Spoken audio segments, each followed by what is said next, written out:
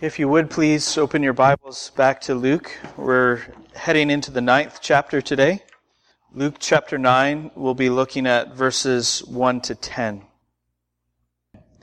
And he called the 12 together and gave them power and authority over all demons and to cure diseases. And he sent them out to proclaim the kingdom of God and to heal.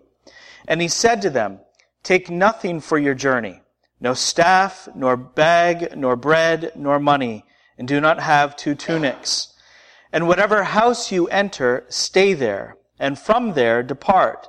And wherever they do not receive you, when you leave that town, shake off the dust from your feet as a testimony against them."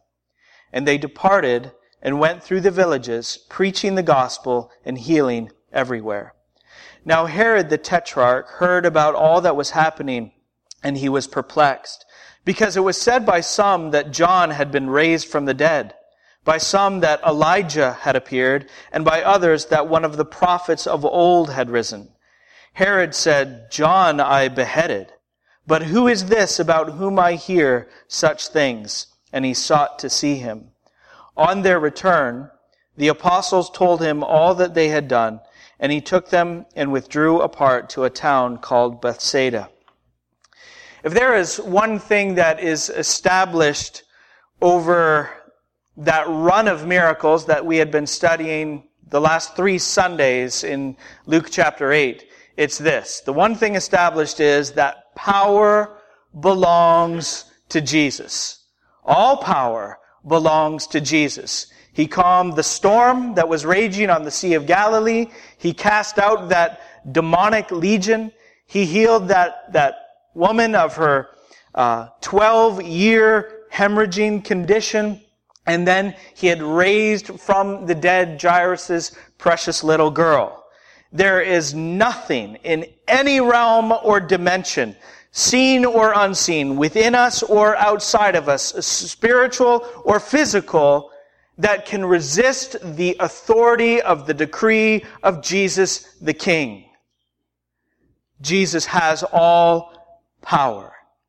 So, with that in mind, do you think that the disciples, when Jesus gives to them, he turns around and he gives to them his power and his authority to wield over demon and disease, to proclaim the gospel and to heal? Do you think that the disciples should go out to their mission confident? Should they be going out confident? Let's go over verses 1 and 2 again. He called the 12 together and gave them power and authority over all demons and to cure diseases, and he sent them out to proclaim the kingdom of God and to heal. Up until this time, these 12 men that Jesus had called to himself, they had been in the background for a long, long time, witnesses to the most astonishing displays of power that the world has ever seen. Incredible displays. Order was being restored on the earth out of chaos. The works of the devil were being destroyed. The effects of the ancient curse that was on creation were being undone. The will of God was being done on earth as it is done in heaven. And the disciples were witnesses to all of this. They would hear the authoritative word and just watch these wonders unfold. And I wonder, as I've said before, how many times have these guys said, "Now I have seen it all," and then Jesus would turn around and do something even more incredibly amazing than the last miracle. But these men weren't just there for the spectacle, like a lot of the gawking eyewitnesses were, who were just there for some kind of sideshow. They were there because they liked to verify all of the rumors and reports that were spreading around Galilee. They weren't there just for the spectacle. These men were there to hang on every word of Jesus. Now, they are being sent out themselves to further the message of the good news of the kingdom of God. They're furthering the message, and at the same time, this is kind of like a training mission for them, because they are being prepared for the day when they are going to be without the bodily presence of Jesus. And they're going to scatter everywhere and preach the gospel. So they're furthering the message right now as Jesus is with them, and they're training for the future when they won't have him bodily any longer. We're going to come back to this in a moment. Let's keep moving to the next few verses. We see that for this particular mission, Jesus gives his disciples a particular and peculiar set of instructions. He says, "Take nothing for your journey. No staff, nor bag, nor bread, nor money, and do not have 2 tunics. And whatever house you enter, stay there, and from there depart. And wherever they do not receive you, when you leave that town, shake off the dust from your feet as a testimony against them." So it was very clear from verse 4 that they weren't to go out into these different areas trying to find the sweetest accommodations that they could, trying to find the best deal. They weren't to beg for any help. They were to settle, in a sense, for the very first hospitality that they received. They're not beggars, and they're not peddling the Word of God. The Word of God is not for sale. That's very clear because they have no money bag or anything like that. And they're not trying to find the sweetest accommodation. So they're not beggars, and they're not peddling the Word of God. It's sad that despite what the Galileans have seen over the previous, I don't know how long, several months at least, there are going to be many people in Galilee that reject the message of the kingdom of God come in the person of Jesus. This is incredible. What haven't these people seen? I mean, you would think that at least every citizen of the province of Galilee knows someone. At least they know someone who was there for one of the miracles. They have all heard at least first-hand eyewitness reports of the incredible power of God in Christ. And yet, the disciples are going to face the opposition of disbelief in Galilee. There was a customary habit, practice of the Jews when they would leave Gentile territory. This wasn't prescribed in the law or anything, but they would have this practice of shaking the dust off of their feet when they left Gentile territory as a witness against that land, a land that would be marked by unbelief, lawlessness, as far as the law of God goes, and uncleanness. And so as a witness against them, they would shake off the dust of their feet. And now Jesus is applying that figure of speech to the Jews. Not just the Gentiles, but to the Jews themselves. That there would be many Galilean villages that rejected the good news of Jesus. And James Edwards makes the comment that Jesus is here condemning any presumption of salvation on the basis of ethnicity, nation, or race. The Jews, we know, did consider themselves right with God. You know how they would argue with Jesus and say, "We are Abraham's children." What do you mean we're not free? What do you mean that we need to be redeemed? We're the children of Abraham. Of course we're saved. And yet Jesus told them, his disciples, "Shake off the dust of your feet as a witness against these people, as a mark of the judgment of God for their failure to believe, because even in the promised land," James Edwards writes, "there will be those who reject the promised one." Think of Romans 9:6. Not all who are descended from Israel are Israel. When Jesus sends these men out, he sends out men who are very far from having it all together. We have seen, well, when you put all of it together, you know the stories of the Gospels. These men are very slow in a lot of ways. Not that we would be any better, but they are. There's a lot of foolish things that come out of their mouths, especially their leader's mouth as far as the ranks of the disciples. Peter, guy opens his mouth, he puts it in his foot every single time, it seems like, right? These guys don't have it all together. They have a lot of misunderstanding about really who Jesus is. They're slow in that sense. We're going to see how slow they are later on in chapter 9. But they don't even understand exactly how Jesus is going to accomplish the redemption of God's people. And shortly, when Jesus begins to tell them how he's going to redeem God's people, Peter is going to say, absolutely not, far be it from you, no way, I'm not going to let this happen. So they have a lot of misunderstanding. They're slow to believe and comprehend. They're going to face a lot of heated opposition. They're going to face opposition in the demonic form, Jesus says, as they go out right here. Opposition in the demonic form and in the form of hardened disbelief. So it's interesting. What does Jesus do for these men who really are unprepared, who don't have great understanding? What does he do for them?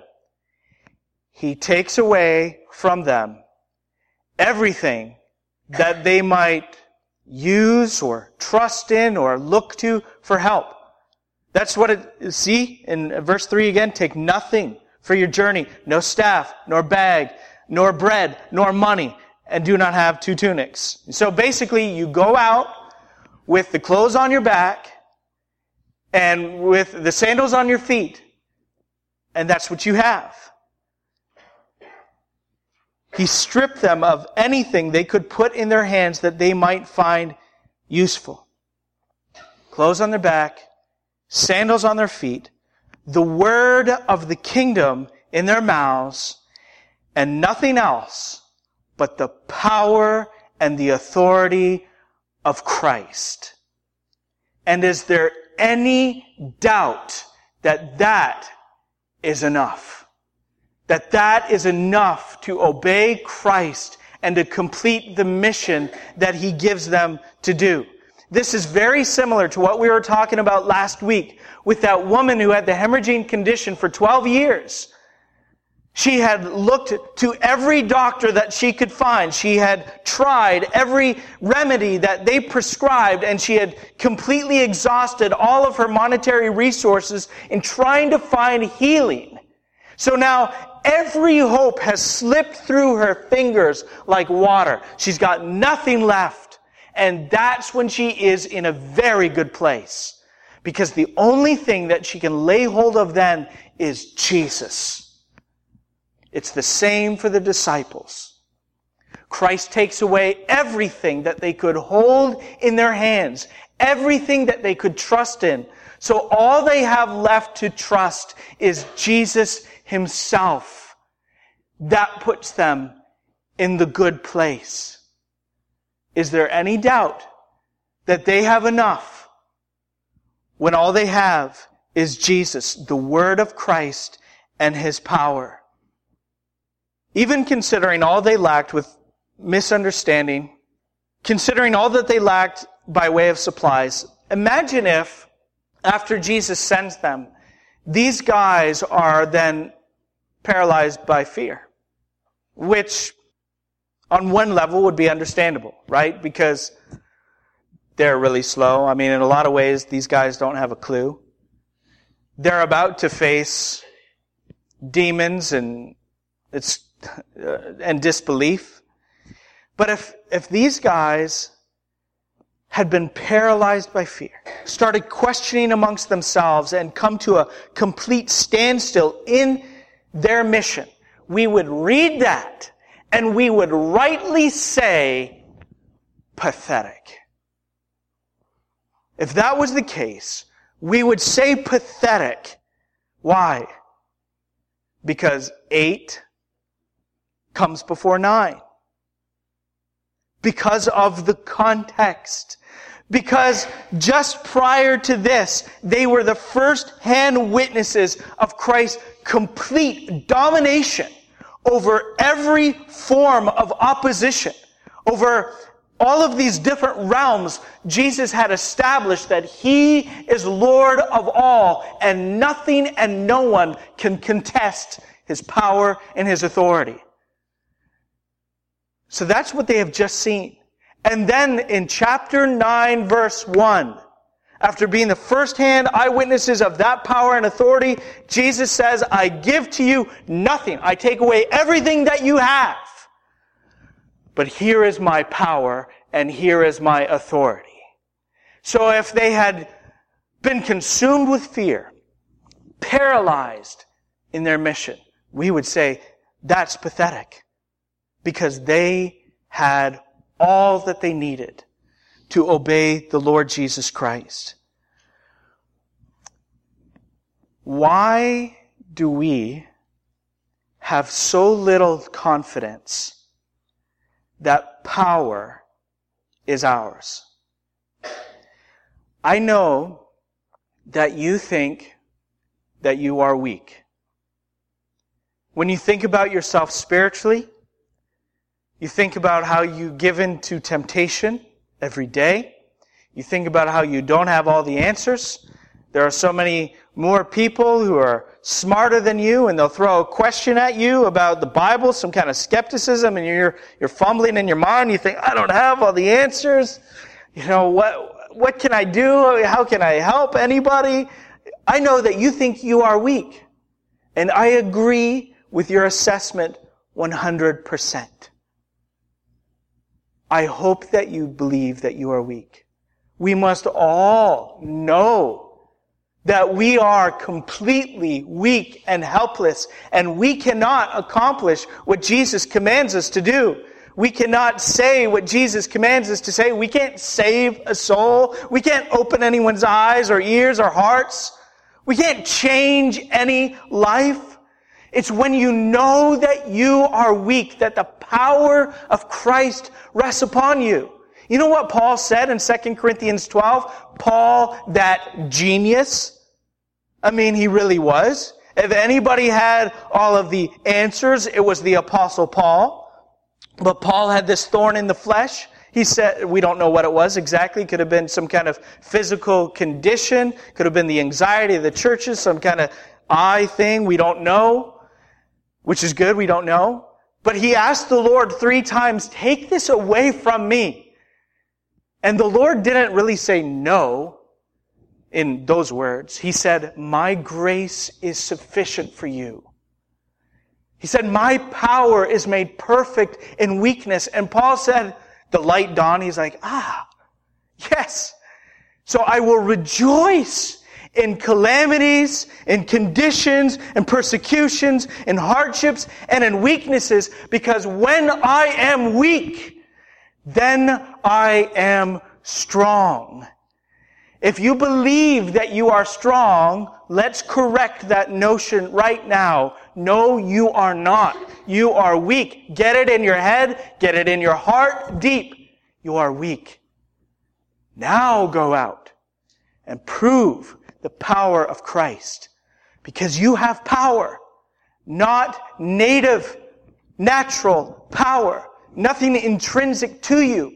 But you have God Himself in the Spirit of Christ within you. The power of Almighty God. Not only that, but you have the word of power in your mouth. The gospel of salvation.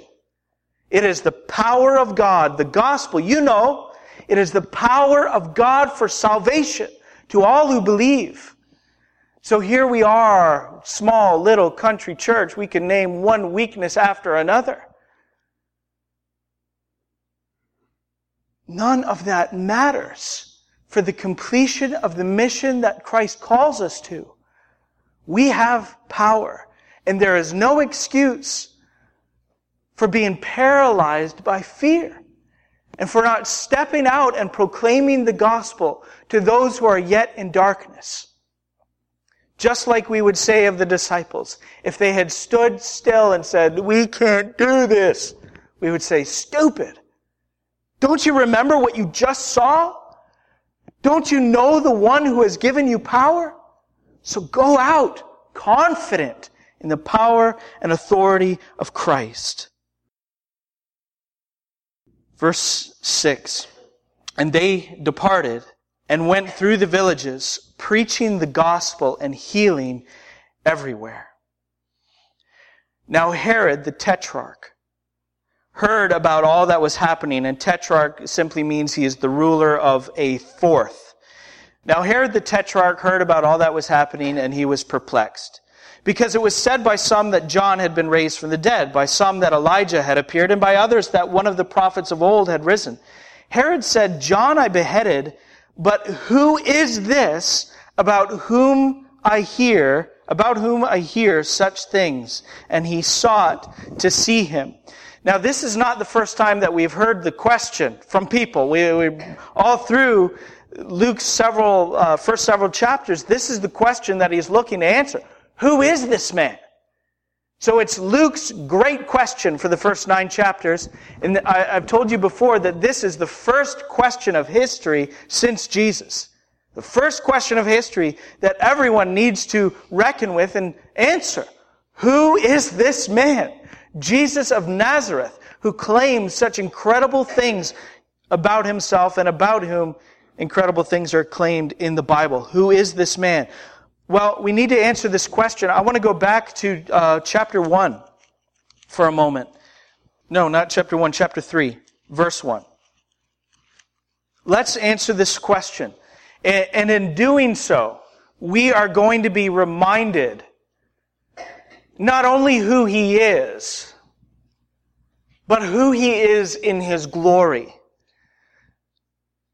so that we will be bold as we ought to be bold in our worship of him and in the spread of his gospel.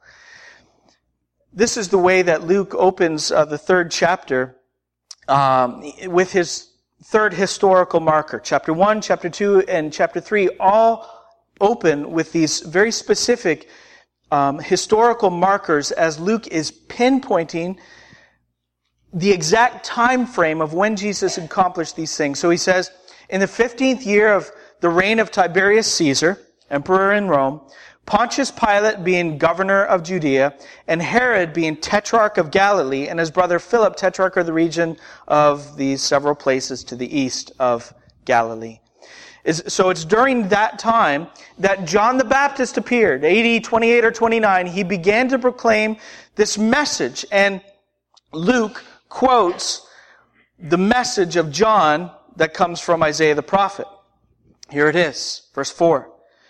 The voice of one crying in the wilderness, prepare the way of the Lord. Make his paths straight. Every valley shall be filled, and every mountain and hill shall be made low.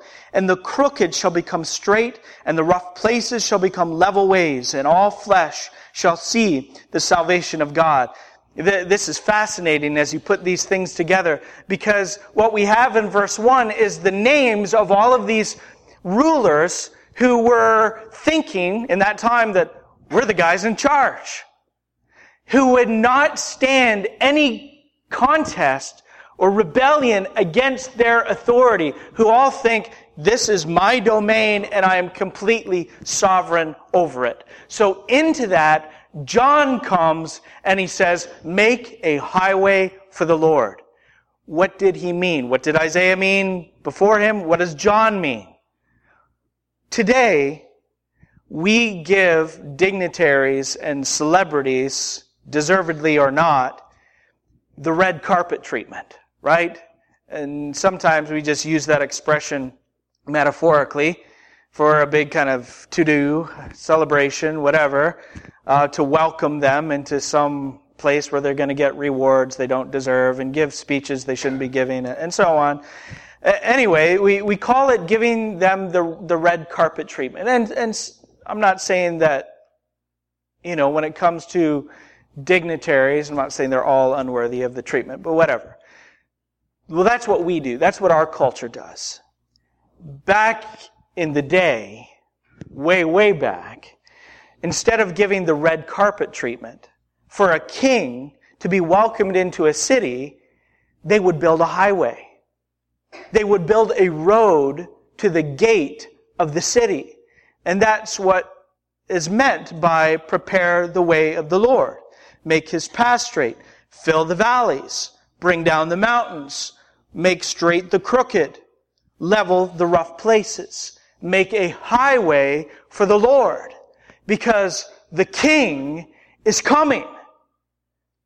Listen, kings of nations, tetrarchs of provinces, puppet governors, the rightful king, the true king, the Lord of heaven and earth is coming.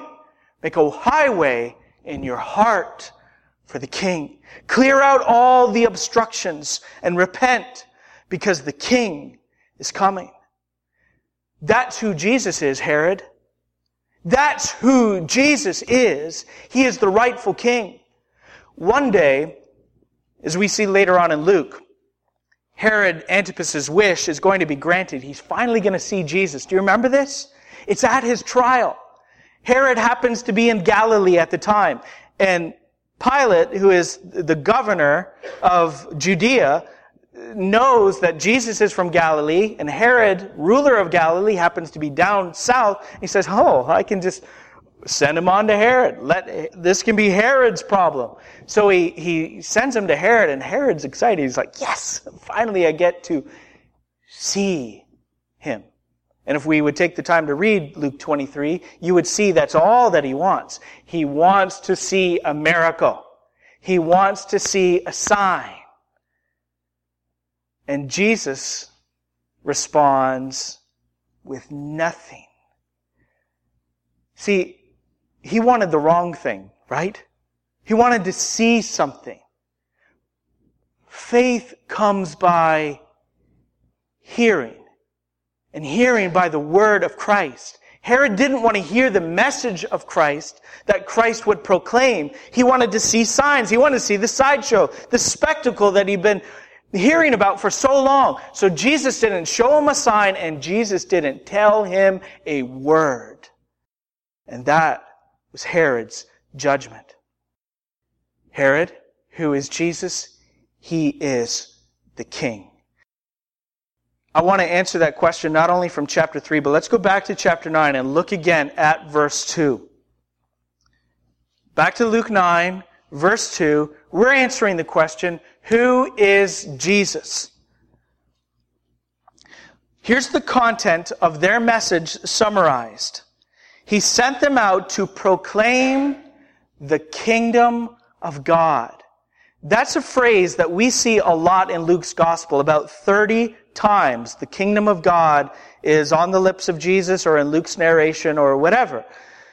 The kingdom of God. So it's 30 times in Luke. You know how many times the phrase is used in the Old Testament scriptures? Not at all. But when we hear it on the words of Jesus, it's not like Jesus is pulling some kind of idea or concept out of thin air. Like, here, let me tell you something that you've never heard about before. Let's talk about the kingdom of God. That's not the case. If we don't have time to go back there, but if we would go back to Mark chapter 1, verse 15, we have a real neat, concise summary of the message of Jesus. Are you with me still? If you're kind of wondering, I know there's a lot of details, but let's get into this. Mark 1:15, here's a concise summary of Jesus' proclamation. Jesus said, "The time is fulfilled, and the kingdom of God is at hand. Repent and believe in the gospel." What does Jesus mean that the time is fulfilled? Jesus is saying that the promises of the past age were finally in His day and in Him being fulfilled. What promises? What promises were being fulfilled? Promises of salvation, promises of a Savior, promises of a kingdom, and promises of God's King. Promises like this. I wish I had the time for you to turn to these. Daniel 7, "Behold, with the clouds of heaven there came one like a son of man. And he came to the Ancient of Days, and he was presented before him. And to him was given dominion and glory and a kingdom, that all peoples, nations, and languages should serve him. His dominion is an everlasting dominion which shall not pass away, and his kingdom one that shall not be destroyed. What promises are finally being fulfilled in Jesus? Isaiah 9. For to us a child is born. To us a son is given, and the government shall be upon his shoulder, and his name shall be called Wonderful Counselor, Mighty God, Everlasting Father, Prince of Peace. Of the increase of his government and of peace there shall be no end, on the throne of David and over his kingdom, to establish it and to uphold it with justice and righteousness from this time forth and forevermore. The zeal of the Lord of hosts will do this. When Jesus said, the time is fulfilled, the kingdom of God is at hand, what does he mean? He means the promises are being fulfilled. Like this, from Jeremiah. Church family, hear the word of the Lord. Behold, the days are coming, declares the Lord, when I will raise up for David a righteous branch, and he shall reign as king and deal wisely, and he shall execute justice and righteousness in the land. In his days Judah will be saved, and Israel will dwell securely, and this is the name by which he will be called. The Lord is our righteousness. I want you so desperately to understand the message of Scripture and to know these promises, so that when Jesus says the time is fulfilled, you can't help but burst with worship, because the King has finally come. The time is fulfilled. The kingdom of God is at hand. Repent, Jesus said, and believe the good news. How can we not worship when we hear those words?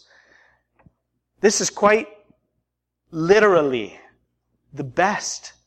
The only thing that is going to top that word is that final trumpet blast that announces the return of the King and awakens the dead to everlasting resurrection. So when the disciples go out and they proclaim the kingdom of God, this is what they're saying. Finally, our hopes are being fulfilled. The promises have arrived because the King is here, bringing God's salvation with him. Repent and believe the good news. All of that to answer Herod's question. Who is this about whom I hear such things? Church family, if the disciples had sat on their hands, if they had kept their mouths shut because they didn't have any confidence, they just looked within themselves and said, I can't do this. I don't have it in me. It would be pathetic. Because Jesus, the King of God's promise, had given to them his power and his authority.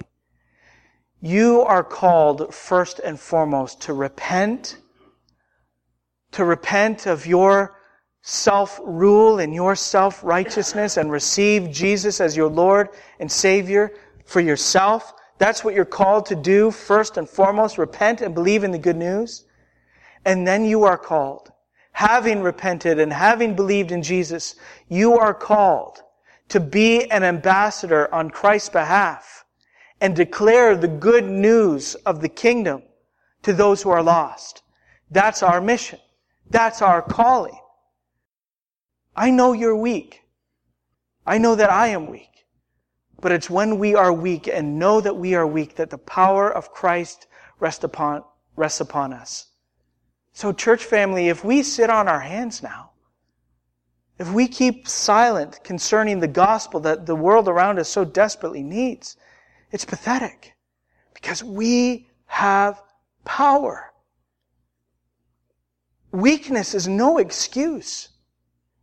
Our failure, our silence, all of that is disbelief in what Jesus has said when He has told us that you have power. He has given us a charge. He has said, All authority in heaven and on earth has been given to me. Go therefore and make disciples of all nations, baptizing them in the name of the Father and of the Son and of the Holy Spirit, teaching them to observe all that I have commanded with you. And behold, I am with you always. I am with you always, even to the end of the age. There's our power. So the world says to us, just like it said to Jesus, what authority do you have to say that there is only one way to God? Who do you think that you are? Who do you think that you are to say that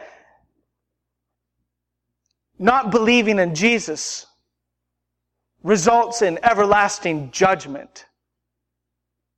What authority do you have? They asked the same question of Jesus. What authority do you have to do the things you are doing? To say the things that you are saying? Our answer is we don't have any on our own. But the King of the ages, immortal, the only God, has given to us His authority to speak the good news. And He has given us His power by the Holy Spirit who resides within us. And we have the word of power. We know it. We know it. It's in our mouths. The good news of Jesus, which is the power of God for salvation to all who believe. So who do you know who needs the good news? You might say, the way I put it is just so awkward, and it just sounds, That's me. That's what it sounds like coming out of me. If you speak a word for Christ, that word is not wasted. Speak on Christ's behalf. Speak the good news. And leave the persuasion, the heart opening and changing up to the God who says that this word is His power unto salvation. Who do you know? Who are you thinking about? Who are you praying for? Who are you pursuing a relationship with to share the good news of Jesus? Don't waste your time. Don't waste these days. Don't waste the gospel message. Let's proclaim it to those who need to hear. And if we sound like fools, the world thought the same thing about Jesus. They said, "You are insane. You have a demon." That's what they said to Jesus. They said it to Him. What can they say against us? Let's proclaim the gospel. Father, we thank You for the gospel that has saved our souls. And we thank You, Father, that You do not leave us to ourselves in this mission that You call us to. You have given to us the power and the authority of Christ, not over demons and not over disease, but to proclaim the kingdom of God in Your Son. I pray, Father, that we would be more faithful. So, Lord, may our fears be put to death. I pray that we would be freed, that we'd be confident, not in us, but in Christ, and in the power of the Holy Spirit to take this word of power and knock down the walls of pride and unbelief that are in the hearts of all who are lost. Let us be confident in You and faithful to speak Your word. In Jesus' name we pray. Amen.